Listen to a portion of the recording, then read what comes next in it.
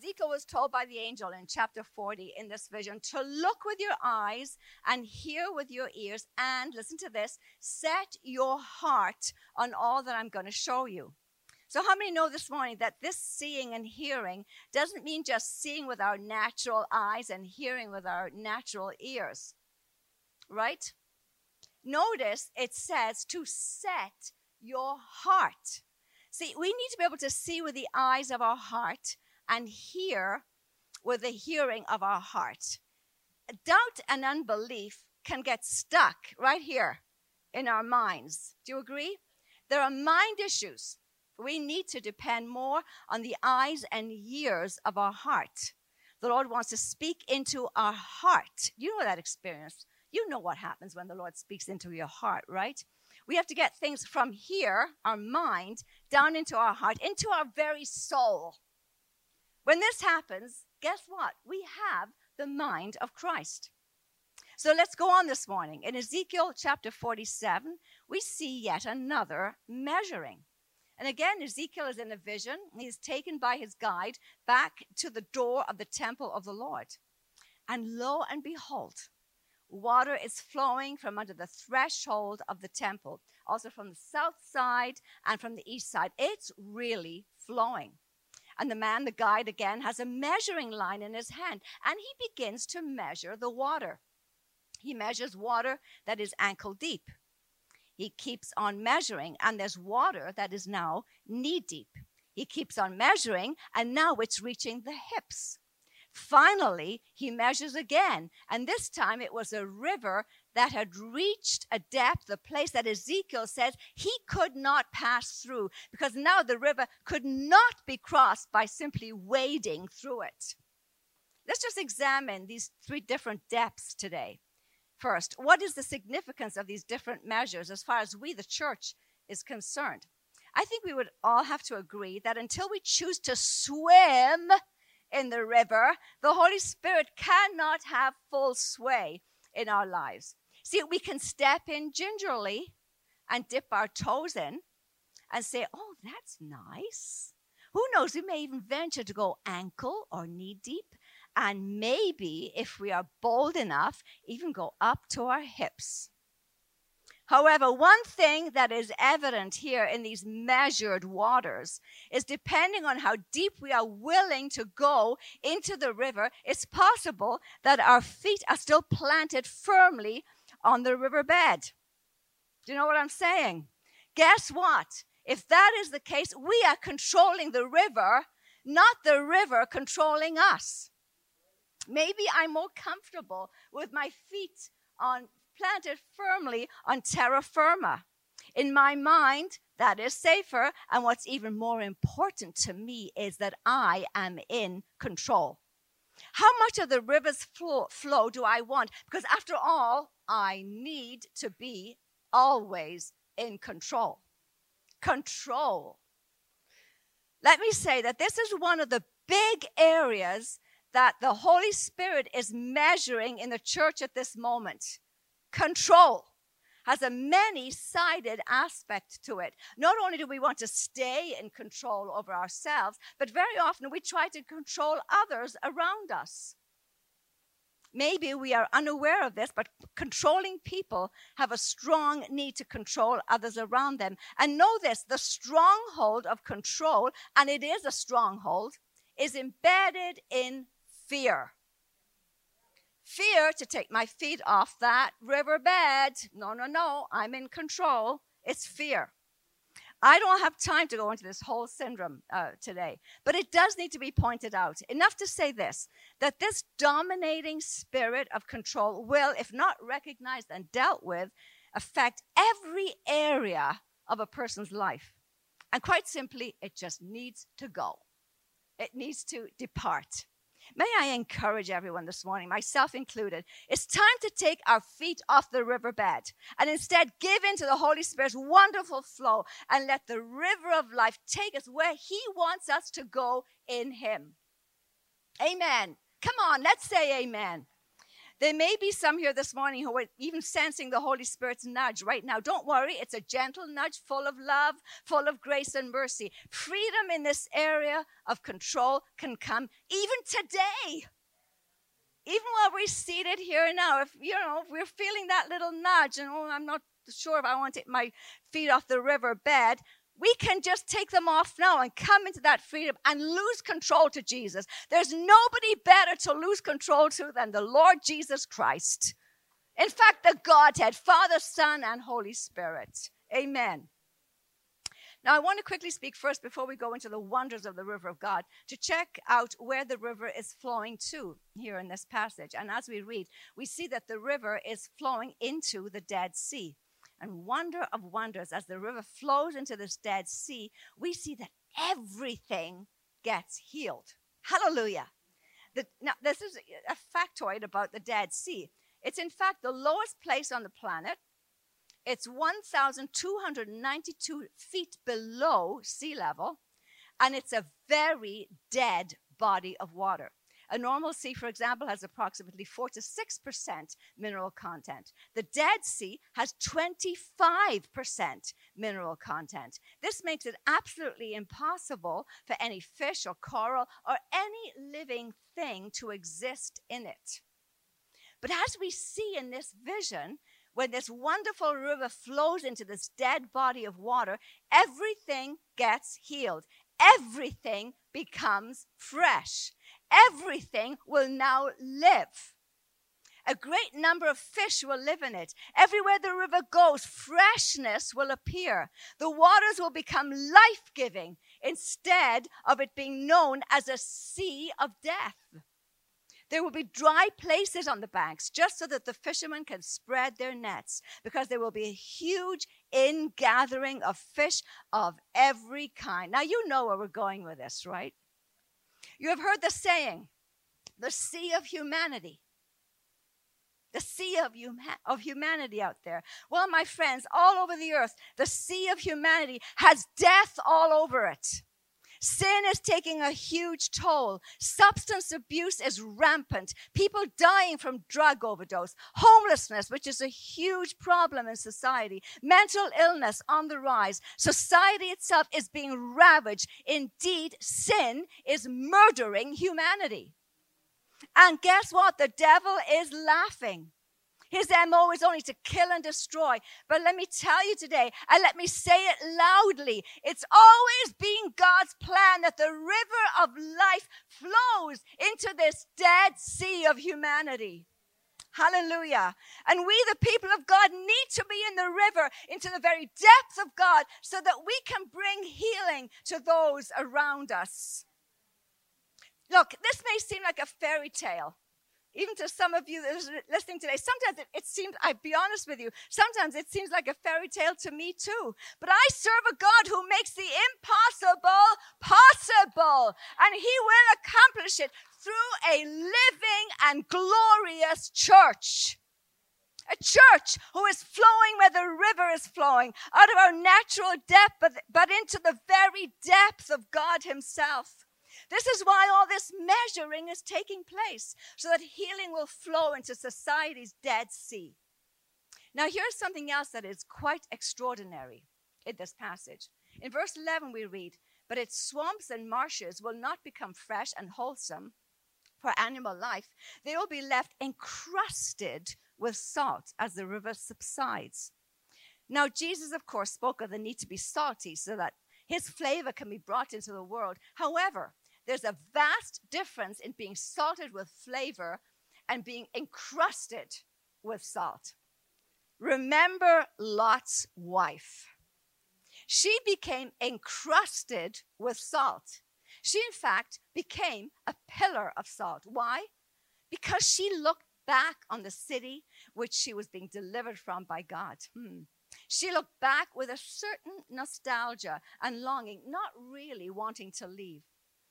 This sinful city had a hold on her. She liked it. You know, this can happen to us also if we allow the river of God within us to subside, allowing ourselves to become dry and, in fact, encrusted with salt. The river keeps us spiritually alive and fresh. It keeps the life of Christ pulsating within us. When we allow the river to be restricted in us, we're not keeping our eyes focused on who Jesus is and what his purpose is in this day. Listen, the river is meant to flow at an accelerated pace in us.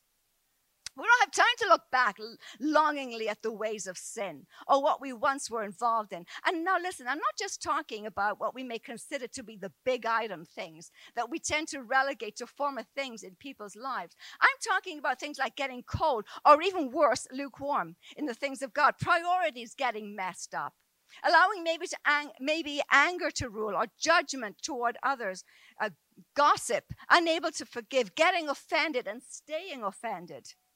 That's looking back. These are issues of the heart that maybe no one else can see, but it's called looking back instead of looking ahead.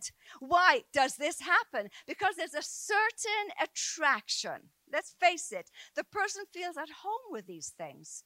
They have become familiar and well worn into the brain. It's become an actual, believe it or not, it's become an actual pleasurable way of thinking and behaving. It's familiar. Luke 9 verse 62 says this, no one who puts his hand to the plow and looks back to the things left behind is fit for the kingdom of God. Now that is a strong statement. Beloved, this cannot be a day of compromise. We are either in or out. We're either steadfast in our belief in Jesus and what the cross and his grace has accomplished for us in bringing us into freedom, or not. We are either in the river or we are not. We are either hot for God or not. There are choices that have to be made. Oh, surely this is the time to start swimming in the river of life, partnering with Holy Spirit, enjoying the intimacy that this brings to us. So let's quickly look at some of the miraculous benefits of being in the river of God. And I mean now swimming in the river, not just toes in, right? Not just ankle deep. So when we say yes to allowing the river of God, the Holy Spirit, to take us places we have never gone before, there are many benefits. And we just have time to share on two quickly today. Number one, the river is unstoppable. Hallelujah. The word of God speaks very eloquently, about rivers. And in the Garden of Eden, for example, there was a river, and it was divided into 4 rivers. John, in Revelation on the Isle of Patmos, saw a river coming from the throne of God. Jesus spoke not just of a river, but rivers. Rivers that would actually flow out of his people, and he is the source of this river. He himself is the river of life. You will remember the occasion when he was present at the Feast of Tabernacles. It was also known as the Feast of Ingathering or the Feast of Booths. This is when all the harvest would be brought in, and the ingathering of the fruit and produce would be celebrated. It was a very happy time. On the last and most important day of the feast, the priests would, with all kinds of pomp and religious order, go down to the pool of Siloam and load up a huge gold container of water. And on this last, most important day, they would pour out the water on the steps and it would flow down. Now, Siloam was known as the waters of salvation. And history suggests that on the day of Pentecost, this is so fascinating, on the day of Pentecost, all the 3,000 that became followers went down to the pool of Siloam and were baptized there. Isn't that amazing? Waters of salvation. Friends, we too are in the waters of salvation right now. We're in Siloam, waters of salvation. And we need to celebrate that. Amen? Hallelujah. Now, it was at this moment of this water pouring down at this Feast of Ingathering that Jesus spoke out loudly. John 7:37-38. And this is what he said just at that moment. If anyone is thirsty, let him come to me and drink. He who believes in me, as the scripture has said, from his innermost being will flow continually. Rivers of living water will flow continually. Rivers of living water will flow continually. Rivers of living water. Now the priests were incensed at his interruption. Who did he think he was? See, they were full of unbelief and powerless religion. Their eyes were blinded to the fact that these rivers would be flowing out of the true people of God. They were of the mind that they were already at the epitome of God's approval. How wrong they were. However, beginning on the day of Pentecost and all down through the ages to us now, there would be an unstoppable river flowing. Listen, even the enemy himself would never be able to stop this river. It would keep on flowing from one glory to another glory to another glory. Unstoppable river. It would flow in and flow out of a people who had been transformed by the power of God. See, here's one thing about a river that's different from other bodies of water. A river is always going somewhere. It's unstoppable. It has a forward direction. It has a purpose. Its purpose is to keep on going and flowing into yet another body of water. How many know this morning that this is also our purpose? The river of God has to flow in and then keep on going, flowing out of us into the sea of humanity. That's all around us. That's what this is all about. Affecting people all around us, transforming not only us but others as the river within us flows out to them. Yes, this river is unstoppable. And we can make this bold declaration today when we're in the river of God, the river of life, the river of His Holy Spirit. We are not stagnant. Stagnancy does not exist in a flowing, unstoppable river. I know the thing is, I'm sorry to say that there are stagnant believers hanging around. No purpose in life other than to satisfy their own personal needs. Always complaining that life isn't fair to them. Full of self-pity, full of personal opinions. Everything absolutely must revolve around them. Stagnancy. Friends, the river is not flowing in. People who are searching for God's love are not going to receive it from stagnant believers because there's nothing there to flow out for others to receive. Everything is dammed up. What is this? It's a huge resistance to the flow of the Holy Spirit. The Holy Spirit has come and remains on earth to break off resistance so that the waters can be healed, transformed, and made clean and fresh. Hallelujah. The choice is ours. We can say, no, I'm quite happy with what I've got and the way I am and remain stagnant. Or I can say, oh, yes, Holy Spirit. Yes, Holy Spirit. Yes, Holy Spirit. Flow into me. I need your cleansing. I need the freshness of the Holy Spirit. I need your healing. Here I am. Flow into me so that I can flow out to others. Then we become continually transformed by this unstoppable river because we can be filled daily because the river is always flowing. We can also be flowing continually. Every day, a new day in the river of God, being filled anew every day. Yes, I received the baptism of the Holy Spirit when I was 12 years old. And yes, it was a wonderful experience. However, if I haven't experienced Holy Spirit flowing into me and out of me since then, I've become stagnant. Every day has to be a fresh filling. Hallelujah. That's when others will notice and say, wow, you have a freshness about you. What is it? Then the door opens and in we go and out we flow. This is how the church, which is His body, must be affecting the world around. There is a freshness about being in the river of life. And the church needs it desperately. Let's go for it, friends. Let's go for it all, and let's make that choice today. Secondly, the river brings joy.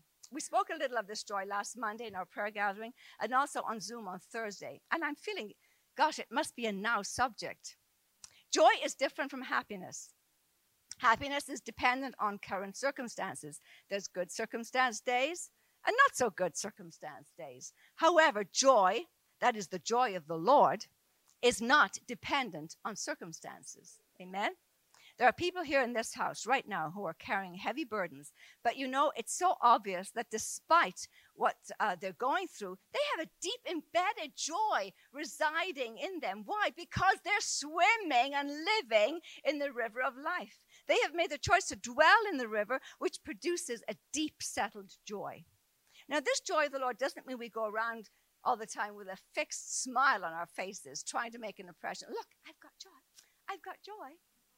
No, it's a deep-seated strength that is quite honestly supernatural.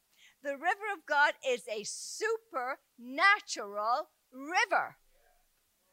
Now, Nehemiah, do you remember him? When he had set his mind to build the broken down wall, he experienced a whole lot of opposition.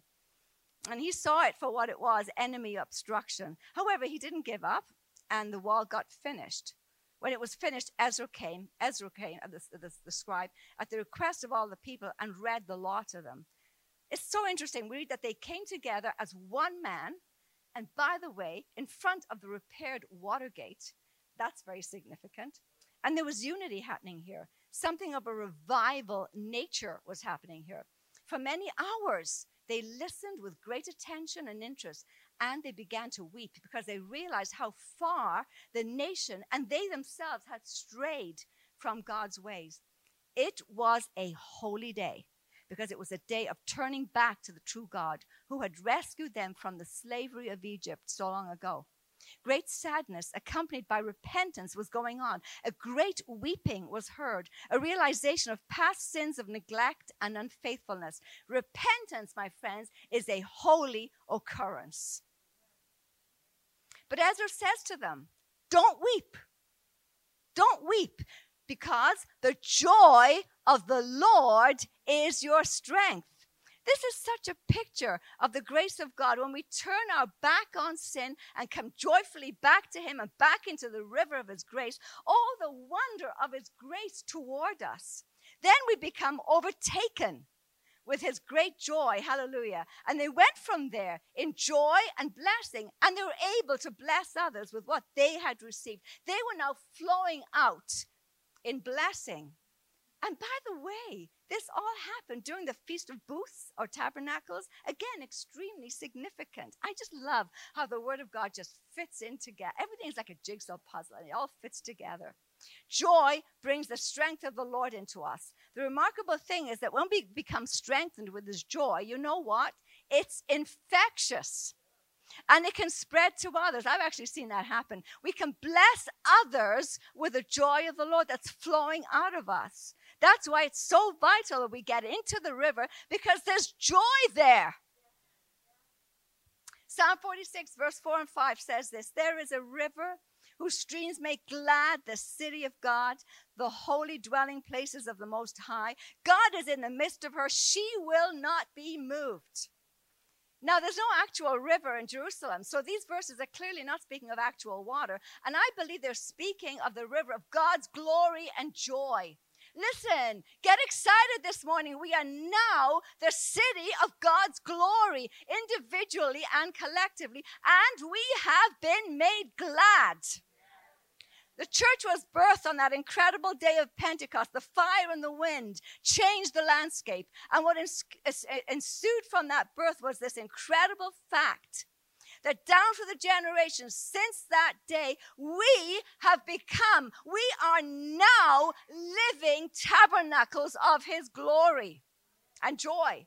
Paul writes in 2 Corinthians, for we are now the temple of the living God. Notice he doesn't say you will one day become temples of the living God, or maybe you will be temples of the living God. No, he says, for you are now the temples of the living God.